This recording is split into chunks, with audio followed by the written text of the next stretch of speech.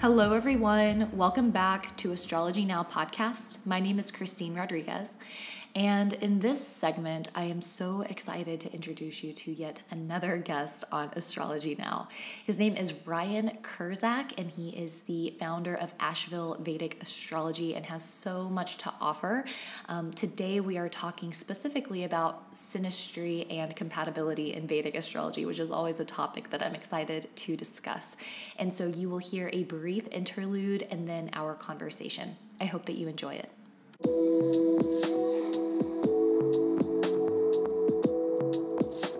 Hello, everyone. Welcome back. Today, I'm really excited to introduce a guest, Ryan Kurzak. He is the founder of Asheville Vedic Astrology. He's written 2 books, The Art and Science of Vedic Astrology, Volume 1 and Volume 2, as well as Kriya Yoga. He is a meditation and yoga teacher, as well as a YouTube Vedic astrology celebrity. Did I miss anything? No, I think that's enough. Awesome. So how's everything going today? Pretty good. I've got numerous podcasts scheduled, so you're number one, and happy to be doing it with you.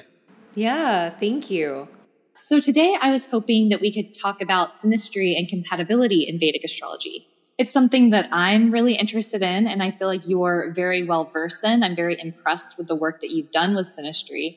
And so for those who are listening who aren't familiar with what synastry is, can you tell us? Yeah, basically what we're doing is we're looking at the astrological influences between people, sometimes even groups.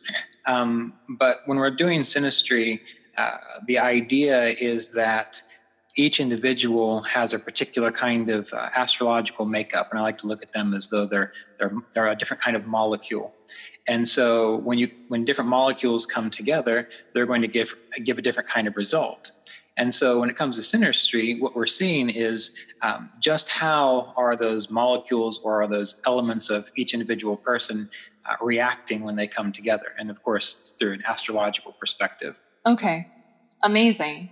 And so one question actually that I asked if people would be interested in asking any questions. And one of the questions that I got was actually about compatibility between family members. So I was wondering if you ever do compatibility between like mothers and daughters, parents and children, cousins, stuff like that. Yeah, that's actually one of my most interesting kinds of astrology I like to do for numerous reasons. Number one, I've often found that when parents take some time to look at their child's chart, if they're open-minded and conscious enough, what they're able to see is just how the child has its own unique makeup and has its own unique ideas and interests, and parents can often see the strengths and the weaknesses within the child to know how to work with that child better. But the other reason I find that interesting is because just about any time I've ever done compatibility between families or members of the same household, almost always I find the same patterns. So, for example, this is a very general example. For example, there might be a family that every single one of the people in that family have Saturn and Mars either in an angle or conjunct mutually aspecting each other. Or you'll find another family where you'll find, say, Mercury in a trine from Jupiter. And, 5 out of the 6 people in that family all have that pattern somewhere within their chart. So I really find it fascinating to see how people come together in families astrologically that way. Yeah. It's like astrological genealogy. Yeah, exactly. To see those patterns, it's really fascinating.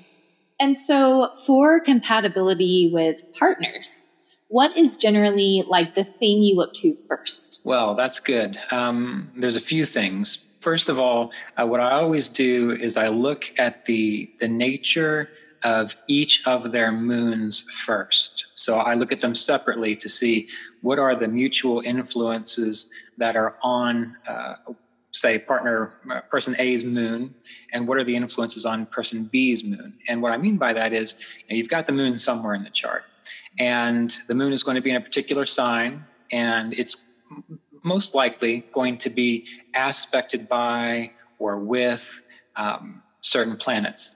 And so if you get an individual who has, say, maybe the moon in the 10th house, and the major influences on that moon happen to be, say, Saturn and Mars, or the north node of the moon, well, you know that their emotional state, they're going to be used to a little bit more stress within their life. They're probably going to have experienced a little more difficulty emotionally within their life.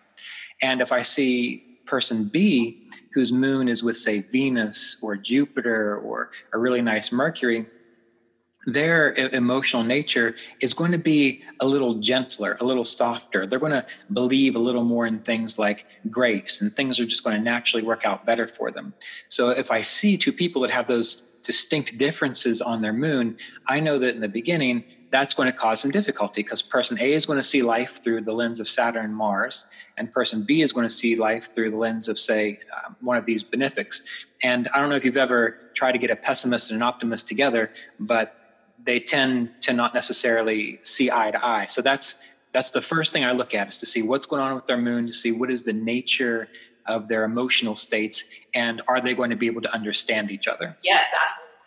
Yeah. Number two, what I tend to look at, again, kind of considering benefics and malefics, is which tend to be more prominent, say, related to the angles on their individual charts. Because again, if you have more cruel planets or malefics in angles on person A's chart, they're going to tend to be able to do hard work, experience hard work. They're going to suffer more usually. And person B, if they've got benefics there, again, there's going to be more of a sense of grace, more of a sense of just believing things are going to work out. And those are the two fundamental things I like to look at from the very beginning, to see, are these people even going to really be able to understand each other in the way that life presents itself? Yeah. And I really like that approach, because I feel like in our culture and in astrology, there's a tendency to focus on the relationship. And what you're doing is breaking it down so that it's more about the individual's capacity to have a relationship and what the individual is like in a relationship. Exactly. That's always, I mean, that's got to be first and foremost, because, and I've seen this all the time. I mean, when people do Vedic astrology compatibility, way back when I used to use the Kuta points and all these sorts of things, you would go through and you would see, wow, these two people have fantastic compatibility, and they're coming to you because they're bickering over the smallest things, and they're getting ready to get divorced, and you're thinking, well, why is that the case?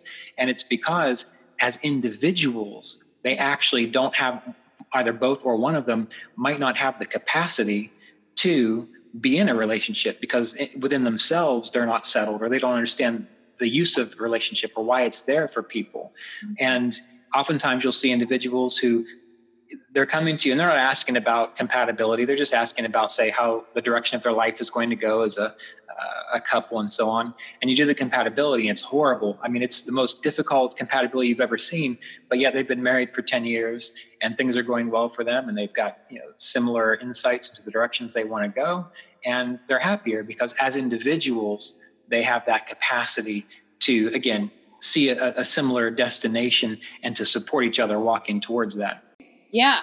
And so I feel like traditionally, what people looked for in marriage and what would be considered maybe compatible in a chart is probably much different than what we look for now in terms of partner and relationship and what's even possible to have in relationship. And so I'm wondering, has there been anything like where traditionally it may have been said to be more positive for relationship and now it's not so beneficial, or vice versa?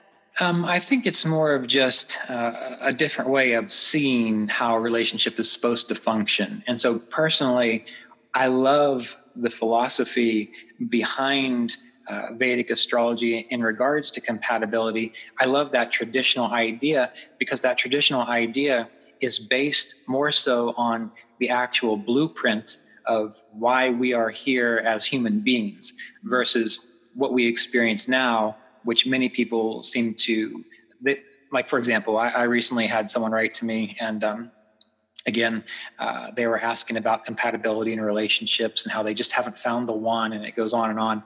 And their chart is not really relationship oriented. Their chart is more career oriented. Their chart is more creative oriented. So part of their own particular path is to, again, focus on career and to focus on their creativity. And these days, it seems to me when people are looking for relationships, whether they want to admit it or not, what they're looking for is someone else to complete them. Someone else to kind of fill in all those little psychological quirks and complexes that they got from childhood, or in difficult relationships with their parents, or weird ideas they get from TV and modern dramas. And the old way of looking at it, I find particularly enjoyable because it outlines the ideas that we are here not to complete each other, but to support each other on our path. And so, for example, and hopefully I'm answering your question. If I'm not, you can restate it when I get done. But for example, in the Navamsha, everyone looks at the Navamsha, or the ninth divisional chart. They say it is the chart of marriage. And the reason they say that is because for most people in the world, whether they're going to have good or bad relationships or not, they typically end up being married. So pretty much everyone goes that route eventually, somehow, some way. But the Navamsha itself is not specifically a chart for marriage. It is a chart for your purpose. And so if you're able to look at the Navamsha, again, looking at individuals first, you can look at the Navamsha and you can say, oh, look, their Mars is debilitated. So it's likely that when it comes to their purpose, whatever that might be, or if it's a relationship, their Mars being debilitated or in a difficult dignity, we know that they're going to have a really hard time picking fights that are worth fighting for in that relationship or in that purpose, which means that when they go into a relationship, maybe you've worked with people where one of the partners just can't let go of these really petty things. And so they're picking fights that aren't worth fighting for. Or Saturn, when Saturn has difficulty in the Navamsha, the person is not able to endure the tedious hard work that is actually required to go through a relationship, or they might not be able to endure the difficulties that are likely there. For example, when you get married or when you're in a relationship, there's no guarantee that the person you're with, there's no guarantee that they're not going to get sick and you're not going to have to take care of them for 10 years. But if you've got a strong Saturn and that's part of your purpose, you're able to bear that burden, and then the relationship actually grows stronger, even though it's not about fulfilling each other. It all comes down to when we're looking at compatibility from the old ways of doing it or the old principles, it's together, are you able to support each other along your path? You understand? Does this make sense what I'm trying to say? Yeah, absolutely. And did I miss your question? Or can you restate it? Well, I asked if there were things like in traditional Vedic astrology that would be like positive for compatibility, and whether or not it is the same in modern day. And what you answered, though, is that it still just has to do with the individual's capacity to have relationship in general and their willingness to get along with others, pick fights worth fighting for, the longevity of the relationship, willing to put in the effort. And so it's not based on the relationship itself, but the individual. Right. Yeah. And when it comes to sort of the older ways, I mean, for example, within traditional compatibility, they look at, for example, how do the sexual organs of the partner match? And so, and they keep it it's very binary. It's just like, will this work with this person? Is this person receptive to the way this person approaches intimacy and these sorts of things?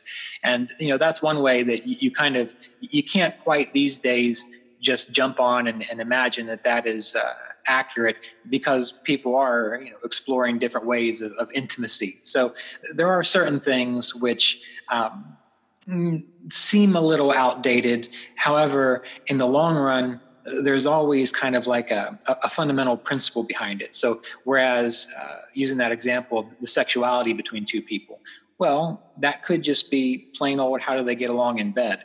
But really what it represents, just like the eighth house isn't sexuality like the actual act of doing it. It is the ability for people to share intimate experiences together and to understand those intimate experiences. So from what I found, the old ways of looking at it can and usually are still applicable.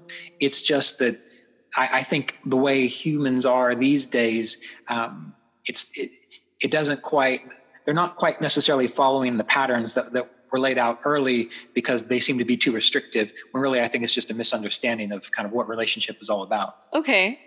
Yeah. So this actually brings me to another question.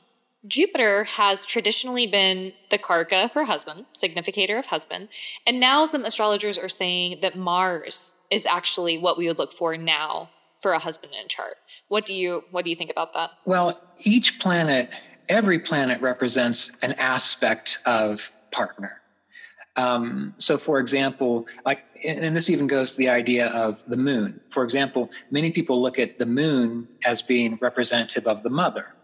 However, in Jaimini astrology, which is a very wonderful lineage of Vedic astrology, what Jaimini says to look at, along with the moon, is Mars. And that's because while the moon for the mother is that caring, nurturing, receptive, growing aspect of the mother, well, Mars is the aspect of the mother which can fight for their child and defend their child and solve their problems and do what they need to do to keep that child alive. So the same is true with these ideas of, is Jupiter the husband, is Mars.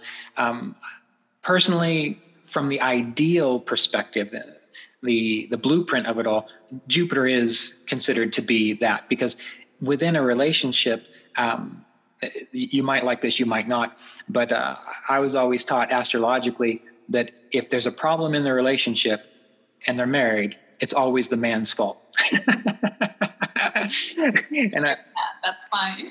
Yeah, and I never believed it. I never, of course, because I'm a man. However, as the years went by, I started to recognize that most of the difficulties in the relationship that occurred were because of the lack of my own wisdom, the lack of my own ability to play that positive polarity role within the relationship through the lens of wisdom, which is what Jupiter represents. Jupiter is that planet of expansive wisdom where everything fits together and everything makes sense. And so when it comes to having a relationship, when the relationship can be directed intuitively, like a dance, one person leads, one person follows, and that changes.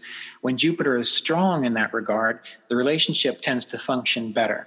I can understand why people might think of Mars as being that representation these days. And that's pretty much because, again, most people are very egotistically driven, and that's kind of how Mars functions. He wants to get things done. He wants to have it his way, versus Jupiter, which is what's the best for all of us. So ideally, we want to be focusing on Jupiter, whereas we can look at Mars, again, if we're thinking about a husband, for the husband's capacity to fight for what is worth fighting for, and to not stress out the relationship or the partner by being too aggressive, because a good Mars isn't aggressive and forceful. A good Mars is like a farmer who just wants to plow his field and take care of his crops. But if an army comes along, of course, he's going to turn into a soldier and try to defeat that army.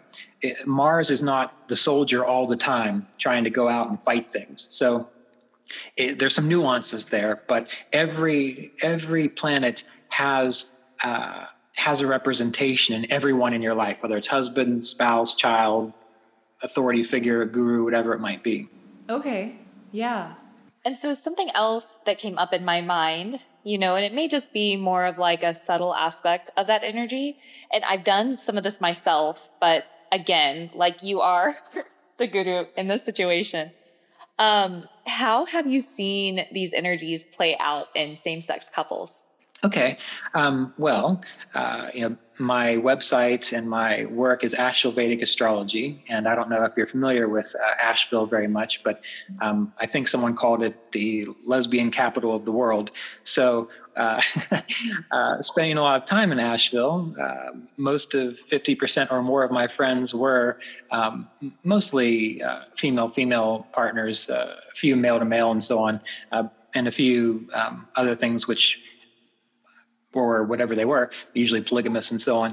But Yeah, when you see that, having had a lot of experience with that, what you most always find is that within that relationship, within any relationship, there is still going to be a positive and a negative polarity, a masculine and a feminine polarity. There's still going to be a polarity. There's still going to be a partner which is more active in directing, the leader of the dance. There's going to be a partner which is maybe a little more, follows a little bit more.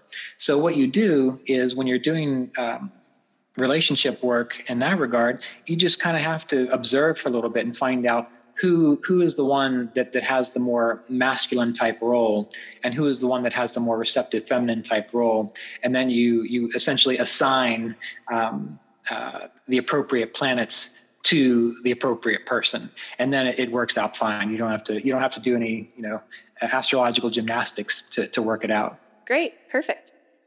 And so what are some indicators, and this may be kind of like a challenging question, but what are some like key factors that you see that generally are really positive for charts?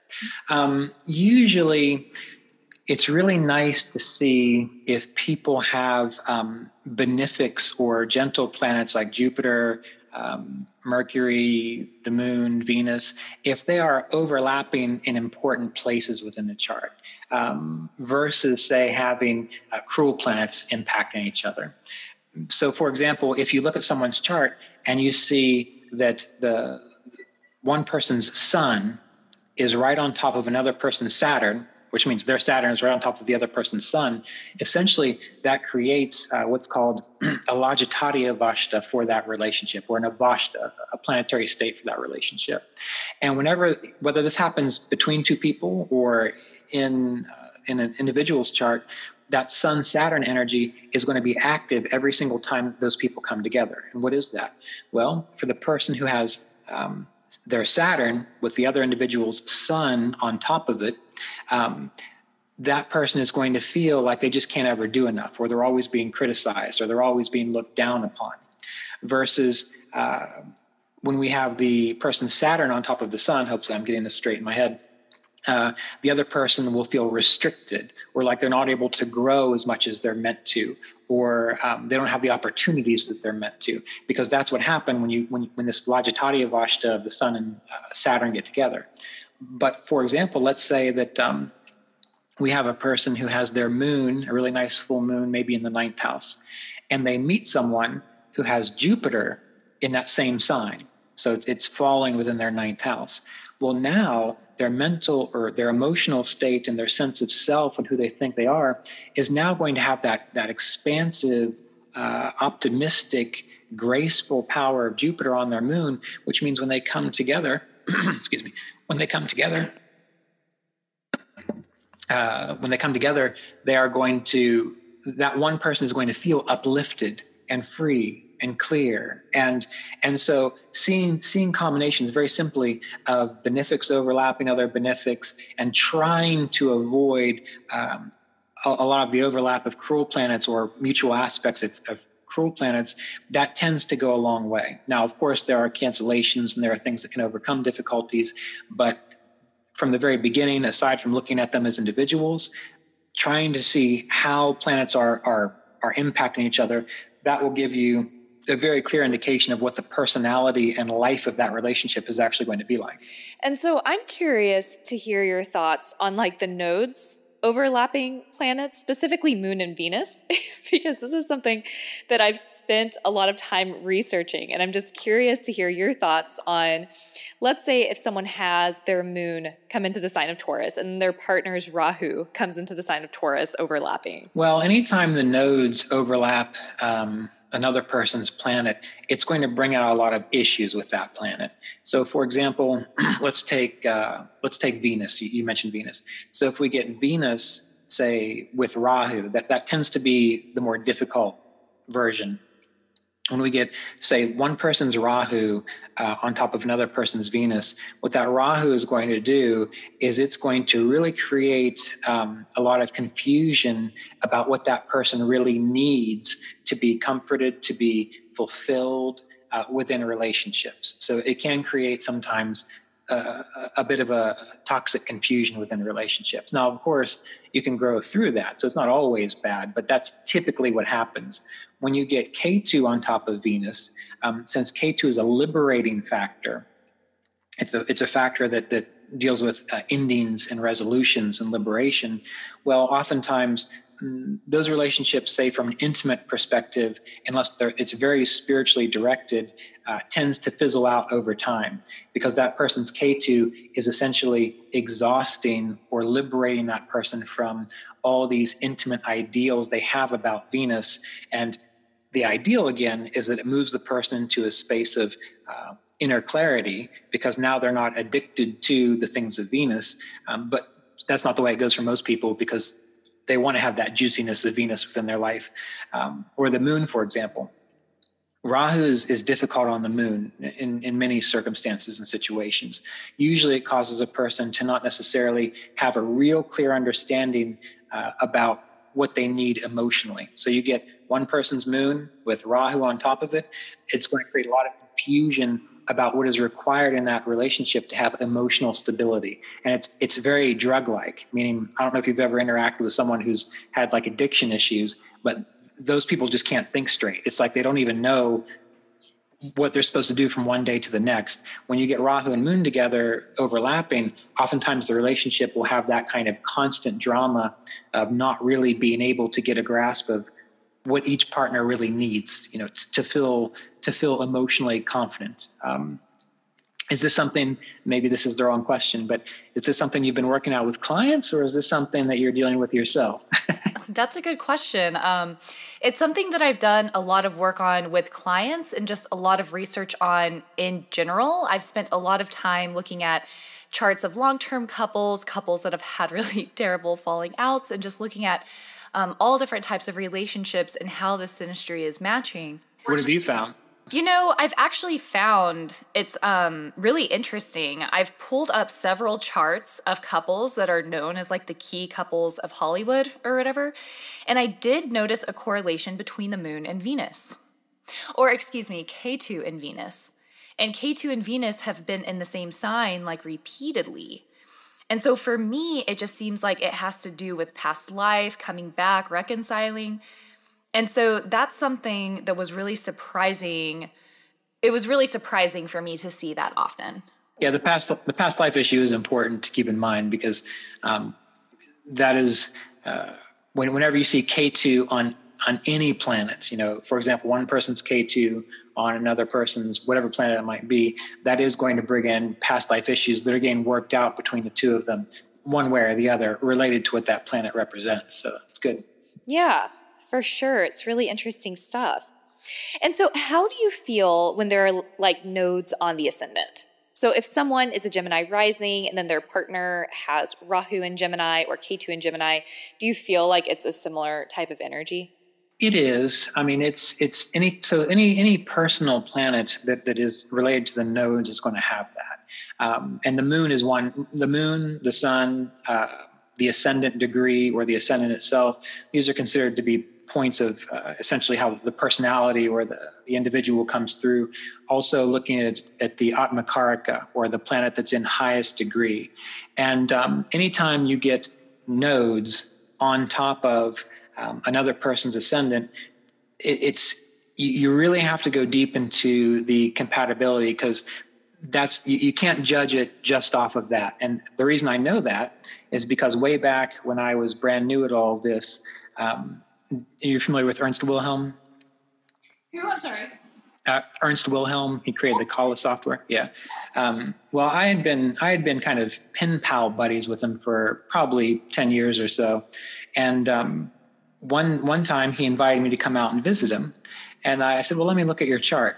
So I looked at his chart, and we're both Virgos, and we both have the nodes on that axis, except they're flipped, they're reversed, because I think he's about 9 years older than me. And I remember as soon as I saw that, I thought to myself, "Oh God, I don't know if I want to spend that much time with him." I'm like, it's fine via email, but I'm like, he could be maybe annoying anyway. So what I said to him was, I was like, "Well, I'll come out to visit, but I'll only stay for a day or so, because you might not like me very much." That's how I said it. And he said, "Whatever, come on out." So I came out, and it turned out to be he's become one of my best friends, and we get along very, very well. So the point I'm getting at with that is when it comes to the nodes being on angles of another person's chart, usually it's kind of extreme. It can go one way where the person drives you out of your mind. It's almost like you can't even stand to hear their voice. The other way it could be that it's like you have so much in common, you see things so easily, and that's probably because of some kind of past life tie there related to Ketu. So that one, I don't have a very clear answer on that. Usually I do the full compatibility before I answer that question. Yeah, for sure. And so there was something else that I wanted to ask you about. Because sometimes if you are, and I mean, this could be with a client or if you're doing research or if you're pulling up data, sometimes you don't know the birth time. And so like bringing the planets into each other's houses can be a little bit trickier to research because you don't have a birth time. You know what I mean? Right. So what would you say in your studies is something very like, when you're overlapping charts, you've seen something particularly good or has maybe surprised you? Well, what you're talking about, not having the correct birth time, that is very important for things like timing of events and getting very specific into various areas of a person's life. When it comes down to compatibility, plain and simple, really, really all you need is just to know what signs the planets were in, the day each person was born, because all to get the purest, truest version of compatibility, all you're doing is seeing how does one person's planets within the signs interact with the other person's planets. That's it. It's almost like, again, you're looking at the Logitati of Vashtas between those two planets. The reason you need to use the houses is to see where issues are going to be. So, for example, maybe there is a Saturn-Mars combination. One person's Saturn is on another person's Mars. Well, that's going to cause a lot of stress and friction between trying to get things done quickly, trying to push the issue, feeling like things are moving too fast or things breaking down and suffering in that way. But the reason you need to know the houses is because that will tell you where is that going to happen. If those two things are found, say, within the third house, there's going to be conflict and stress between, say, their friends or related to their hobbies. If it's in the 10th house, it's going to have to do with career. The partner's going to say, you work too much, you're ruining our relationship. Or if you have Moon and Jupiter overlapping and say that the person's Moon is being overlapped by another person's Jupiter in the sign in the 5th house. Well, that's going to show, if it's all good dignity, that's going to give a great boost to the person's creativity and their progeny and their children and so on. So the houses themselves, what they're doing for you when it comes to compatibility is really telling you where are the good and the bad issues going to show up. So when I look at a person's charts from the position of houses, what I'm really trying to figure out is where are the good things going to come in between their charts and where are the bad things going to come in. So that's how I use the houses when I'm overlapping two charts. Yeah, sure. Mm-hmm.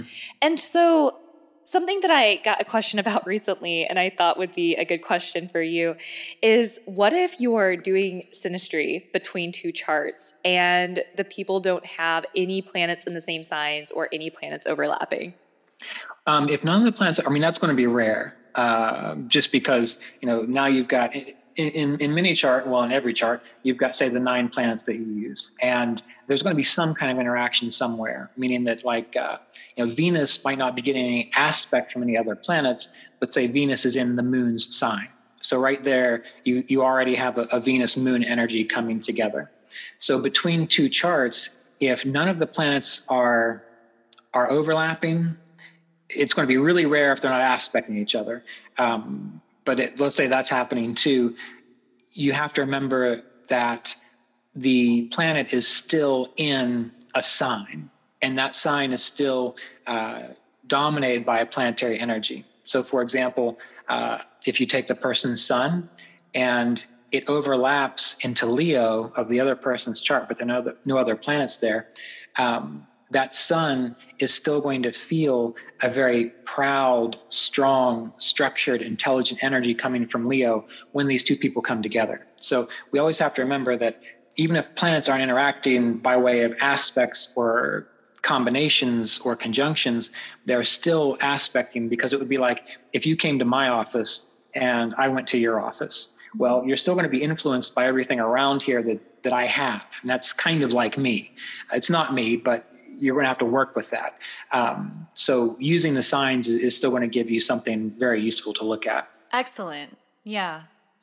And so this is just like, hopefully the listeners have caught on to this by now, but people, I mean, I still get people who will email me and be like, so I'm a Leo and my partner is a Capricorn. Are we compatible? And it's just like, there's so much more than that. You know, it's like so much more complicated. You can't just look at one sign. Exactly. Okay.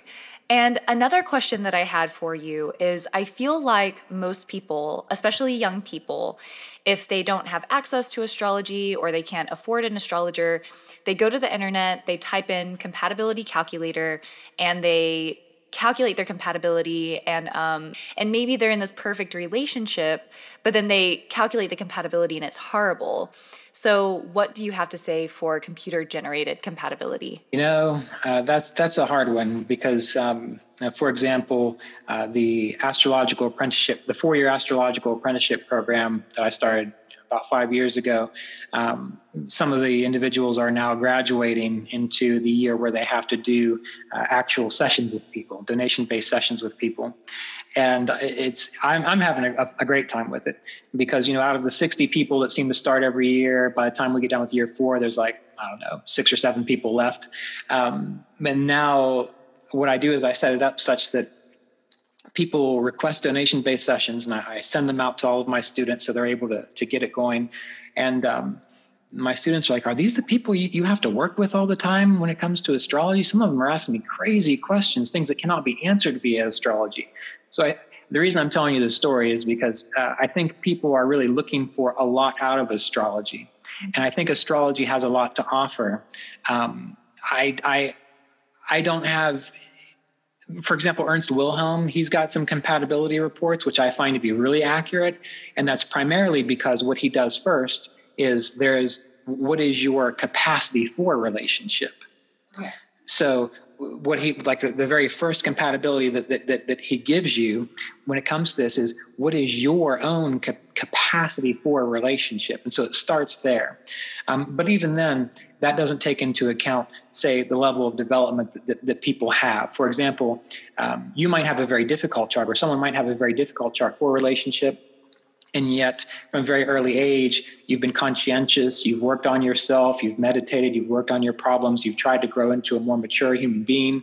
And so by the time you get there, some of those computer-generated reports, just like a lot of mechanical cookie-cutter astrologers, it's not going to be accurate because what that's doing, it's only taking into account these very basic fundamentals that are within your chart. So we have to remember that the chart itself is a snapshot of the potential karmas that were there the moment you were born. However, from the moment you're born, if you've got any kind of conscious awareness at all, you are likely evolving through that and working with it very differently. So by the time you get to be 18, 19, 20, 30, 40, you're approaching that from a different perspective. So when it comes to computer-generated reports, especially with compatibility, it's much better to work with an astrologer that you can develop rapport with, because that astrologer, then being a living, breathing, changeable being, can see, okay, well, this is where the person's coming from. And so now I know how to interpret what's going on within their chart because I see how they are now. So I think those things can be useful, but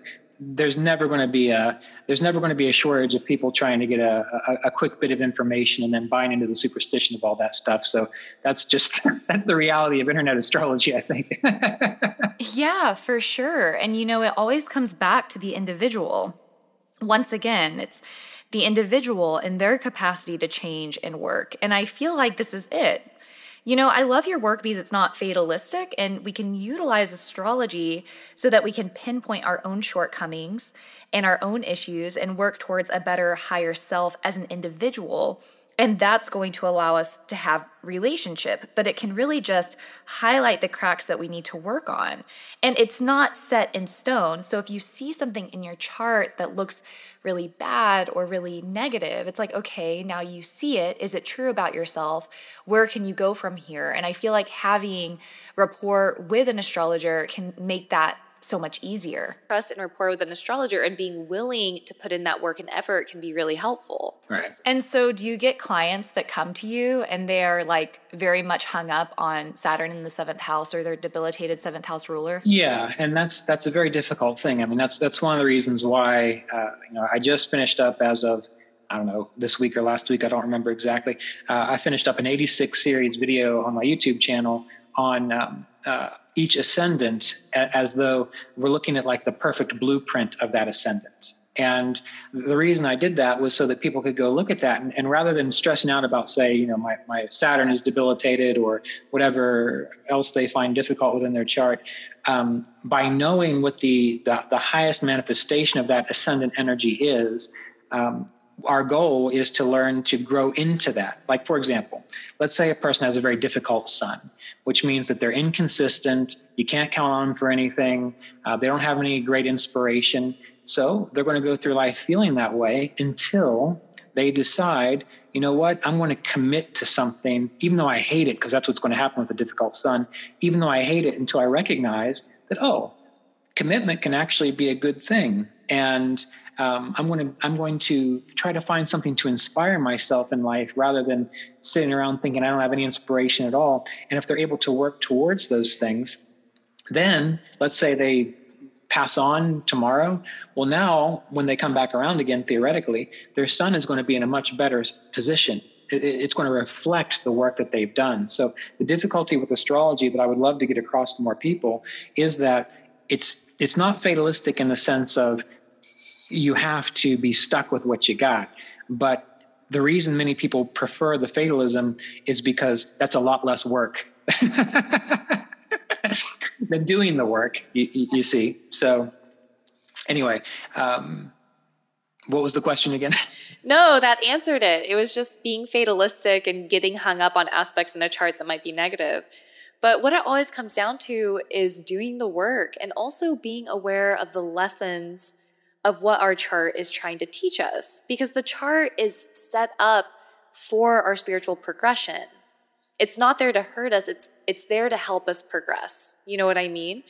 And so by being aware of the lessons, we can be more mindful of investing more work in those areas of life. And like you were just saying, no work goes unwasted. And so even if we're working in this life and maybe we're not seeing the progress exactly that we were hoping for, the outcome that we were hoping for necessarily, we will certainly reap the benefits in the next life. Right. Yeah. The whole idea of astrology, I mean, as an astrologer, once we get the hang of this, it helps out a lot, because when you're able to kind of see the mentality of the person you're working with, you in a sense learn what to expect out of them. For example, Saturn moon combinations are very difficult to work with when it comes to astrology. Why? Because meaning the client or someone has the Saturn moon combination. Unless there are other factors mitigating that. If it's just Saturn moon, that's it. So just that in and of itself. What often happens is a person can't see anything other than the problems, which means you, as an astrologer, might see 20 other things that are just doors that are just waiting to be opened. I mean, they have 20 other beautiful things within their chart.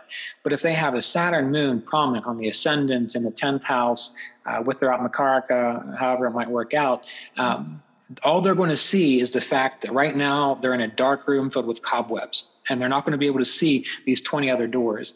And as an astrologer, that's frustrating because you can't take them and open the door for them. But that can help you somehow understand their psychology, number one, so that you don't get so caught up in trying to change them. But then it requires you as an astrologer to try to work out ways to how can you get through to them, which is not always easy. But that's much different than, say, again, if someone has the Jupiter moon combination. That person is going to see opportunities everywhere. Like you as an astrologer, let's say this person has a really well-dignified Jupiter and it's being aspected by the moon. You as an astrologer, you're not going to have to do any work at all. I mean, all you have to do is show up, start looking at the chart and saying whatever pops into your mind, and they're going to take it and they're going to find a million opportunities with what you said. So what's interesting is, as an astrologer, seeing the kind of mental states that people have and learning to work with it. But the other beauty of astrology philosophically is if people can learn that, then eventually they can start to recognize, oh, this Saturn moon combination that makes me see no opportunities, that's not who I really am. That's just a pattern that I have. And if you can help a person see that, usually it happens through meditation or yoga practice, which is why I focus more on Kriya Yoga teaching these days. If you can help them see that, then they're able to rise above it. And then maybe they're able to look around just for an instant to see all those other doors. So there's a lot of good things that an astrologer can glean from the chart, mainly on how to work with the individual and hopefully how to guide them through some of those difficulties that they might have. Yeah. Wow. Yeah. And these are things that are really difficult to do in one session. And I believe this is still true about you. But first of all, you do compatibility with your clients. Is that true? Yes, that's true. Yes. And then you work with them long term. Yeah, all the clients that I have, I'm not taking any new clients. I haven't for probably at least 2 years now, taking any new clients. So all the clients I have are long-term clients. And, I do still teach astrology through the self-directed astrology program. And the reason I'm focusing still more on teaching is because I want people to learn the principles so that they can kind of get it themselves and grow through it. But I do compatibility with my clients because, for years, I would do my best on all these charts. I would really dig in and go at it. And I would notice that there would be some people that it was just like meeting your old friend. And you could talk for hours to them. And the information that kind of came through was just brilliant. And there were other people that as soon as you sat down and talked with them, it was like a heaviness just settled in. Yeah. And no matter what came out of your mouth, like it was wrong. Or no matter what came out of their mouth, it just like kind of tweaked you a little bit. And I started wondering, why is that the case? And so I started doing compatibility between the charts of people that was happening with, and I saw patterns. So much so that I began projecting out, which means if I had never met a client before I even did anything, I would do compatibility with them to see, is this going to be this way or is it going to go that way? And I would do the session, I would take my notes, and I began to see that actually worked out well. So the reason I do that, for those of you who are listening that might want to give me a hard time about this, and believe me, I've had a couple decades of a hard time about it, so you don't have to add to it. But the reason I do it is because this is why I have the long-term clients that I do, because you don't get along with everybody. There's a certain kind of energy that happens when you are interacting with someone that you do have compatibility and synergy with. And so I personally don't want to waste someone else's time or someone else's money and time or my time working with them in such a way that they get done and think, well, we didn't get along at all. That wasn't worth it. Versus working with an individual whom I know I can share information with, and we will have that rapport and they will grow from it. But also, to take it a step further, after I got done doing those compatibilities and watching that, and it's not personal, it's just how my chart interacts with their chart. So it's not like, I think that's the issue a lot of people have with it, is they think I'm making a judgment on them, but it's not. It's a judgment between how are we going to interact together. Just like if I'm going to play music with somebody, I want to play music with someone who loves Led Zeppelin and Stone Temple Pilots because we have that in common. I'm not going to go play music with someone who wants me to play like old country or jazz because I don't know how to do that. So it's not a personal thing. But the way I took it beyond that was I began looking at what kind of information can I actually give you that will be helpful? And what I mean by that is everyone has areas in their chart where astrology will work beautifully for them. And this is kind of a folklore that comes with astrology, especially popular astrology. People think that astrology can tell them anything that they want and it will work out beautifully every single time if the astrologer knows enough or if they get it just right, and so on. They make up all these excuses. But really, within the chart, you can see where you are going to benefit from astrology and where you're not. So when I discovered that, then I moved a little bit more away from the compatibility. And I just decided to start telling people, look, tell me what you want to know, and I'll tell you what I can actually answer for you. And that all comes down to Jupiter mainly. Wherever Jupiter is in good dignity or better dignity or has a lot of support from its friends in various Vargas, divisional charts, that will tell you where a person can get the best information astrologically. For example, one woman I know, she's been into astrology probably longer than I have. And she's a lovely woman into Ayurveda and deep spiritual practice. And she always comes to me with these questions about relationships. I can answer anything else for her, business, relationship to her children, and those usually come out accurate. But she's always hung up on this idea of relationships. And that is the one thing in her chart where Jupiter is situated such that the astrologer is never going to be able to give them good advice, whether it's me, whether it's someone else. And maybe you've noticed this, where people jump from one astrologer to another, trying to find a different answer for the same problem. Right. The reason that's the case is because in their chart, it's just not supported that astrology is going to give them the advice that they need, because they're meant to come to that information through either life lessons, living, hard work, mistakes, or just trying to grow through it. So the beautiful thing about all this is that, number one, you can see who are you going to work well with. And if you can find that, you're going to have a lovely clientele. I mean, you're going to have a thriving practice because you are working with the people essentially that you are kind of meant to work with, and you're not just casting the net and bringing in anything that you want or anything that's out there. And number two, you can then be very honest and authentic with your clients by saying, look, based on what I see in your chart, these are the things I can actually give you good information on. These other things, they're not within my scope, or they're not within my realm of being able to speak to you about that. And again, people take issue with that because they think that I'm holding back, but it's just part of the laws of nature, which is what astrology is all about. Well, and it's a service to them as well, because it's not like you're continuously saying that maybe in 2 months we'll check in again and then do this and and keep taking their money when you can clearly see in their chart that this isn't going to be helpful for them. Right. And again, it's like the best I can do is with like metaphors or analogies. Like the music thing was one, or I was a massage therapist early on in life, and my main focus was on craniosacral therapy, which is a very subtle kind of work and energy work. And if people came to me and they wanted me to do deep tissue trigger point therapy, well, that's just not. I'm not going to do a very good job of that. So the way I look at this is, like you're saying, it's so that individuals they're getting the value of what they need. And we're not wasting anyone's time, because life is precious, and it's good if we don't waste our time in that way. Definitely. Absolutely. And for me, if it seems like people have been hopping around astrologers and we're having a session and they're like, oh, well, so-and-so said this and so-and-so said this. And I'm just like, okay, I understand, which is normal.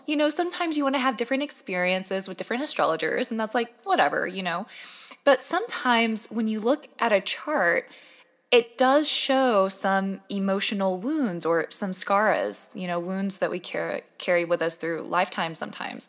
And that needs to be worked out in counseling. Right, exactly. And I'll refer him, like I think maybe a coach. I think a relationship coach is going to be very positive, or I think a therapist to help you through these things, because they're things that we're aware of and they're things that we can see in astrology. And as astrologers, it's our duty to refer them to the place that we think they're going to thrive the most. And it may be another astrologer, it may be a coach, it may be a therapist or something of that nature, but it's not our job to continuously see clients that we're not sure we can help. Right. And that brings up a very important point too. It is, what is the skill set that you have as an astrologer? For example, I studied all kinds of alternative medicine and being a craniosacral therapist and so on. There are certain things that I could work with them on because I have the skill sets in that. But I'm not a relationship counselor. I don't know these techniques like eye movement desensitization and EMDR and so on to help them. And so that is an important point, is that many astrologers seem to think that because they become an astrologer, they can help with everything. Whereas as an astrologer, your role is information sharing, which means, like you said, if you see difficulties with the emotional body, again, difficulties with the moon and so on, then yes, it is, unless you're a counselor or a psychologist or so on, that you need to say, look, you need to work this out with someone with that skill set. And going along with that, one of the beautiful things we can see with astrology is what will work for a person typically, whether it's gemstones. For example, I love gemstones.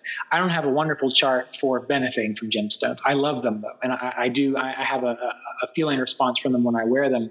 But there are certain people that gemstones are highly supported, which means you give them a stone and things just work out beautifully for them. Whereas other people, based on how their Mars is situated, it's not necessarily going to be that way. So even the remedies that we see in Vedic astrology, it's promoted as though the astrologer is able to say, use this remedy, use that remedy, and therefore everything will be great. But it is the astrologer that's done the work that's able to see, well, will a gemstone work? Will mantra work? Will service work? Will positive affirmation work? All of that is within the chart, and it just takes some time to see that. So, and what you mentioned about clients coming to you who've been to other astrologers. Well, yeah, that's an issue because they're looking for something different. And for you, if you don't know this already, you might want to start checking if there are combinations between Saturn and Mercury within their chart. Because anytime there's a combination between Saturn and Mercury, depending on where it's placed, but usually it just has to be there, the person will never feel like they're getting enough information. So whether they go to the best astrologer, they can go to the best astrologer possible for them. And that astrologer can outline most beautiful things for them. And if that person has a Saturn and Mercury, they're still going to go, I just don't think that's enough. I just don't think that's right. I need to go talk to somebody else. And so again, if you can find a way to speak, and you let me know how you do this because I haven't figured it out yet. If you can find a way to speak to a Saturn Mercury person in that way, and you're able to get through to them that this is a pattern that they have, well, then they can start to reflect upon that. And then maybe they'll start to trust and develop faith and benefit from what is being shared to them. So whether it's an emotional wound, whether it's Saturn and Mercury, they're all different reasons why people kind of jump around in that regard. Awesome. Thank you so much. Yeah, no problem. It's so informative. I feel like I could keep asking questions, but we're at the hour mark. Well, we can do it again some other time if you want. Yeah, absolutely. Anytime. Is there anything that you'd like to add about compatibility or anything else? Where can people find you? Yeah. So basically my YouTube channel, youtube.com/Ryan's Vedic Astrology. That's a wonderful place to go. There's years and years of videos on there. There's numerous playlists related to different aspects of learning astrology. There's a free 52 series class on there and numerous other ones. So I'd recommend going there. Also, if you're interested in learning astrology, I believe it's Vedic-astrology.teachable.com. That is a 4-year apprenticeship course that has been condensed down into 2 years, and it's self-paced now. But it's everything that I've taught any of my apprentices and some bonus material. So astrologically, those are the best places to find me these days. Perfect. Yeah. Excellent. Thank you so much for coming on. I really appreciate it. Well, I appreciate you asking me. And again, like I said, if you want to do it again sometime, I'm home. So I'll be emailing. You'll be hearing from me. All right. Well, thank you so much. Have a wonderful day.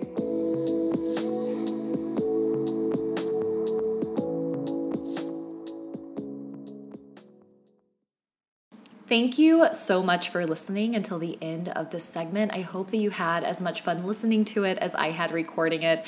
Obviously, Ryan is just a wealth of information. He's been doing this for a long time. If you are interested in studying astrology with him or studying Kriya Yoga with him, you can go to his website, ashevillevedicastrology.wordpress.com. And then, of course, on YouTube, he has tons of free content on astrology, typing in Ryan Kurzak Astrology. If you would like to schedule a reading with me, please email me at astrologynowpodcast@gmail.com or visit my website, innerknowing.yoga. You can also follow my Instagram, astrologynow_podcast, and on Twitter, astrologynow_. Again, my name is Christine Rodriguez. This is Astrology Now. Thank you so much.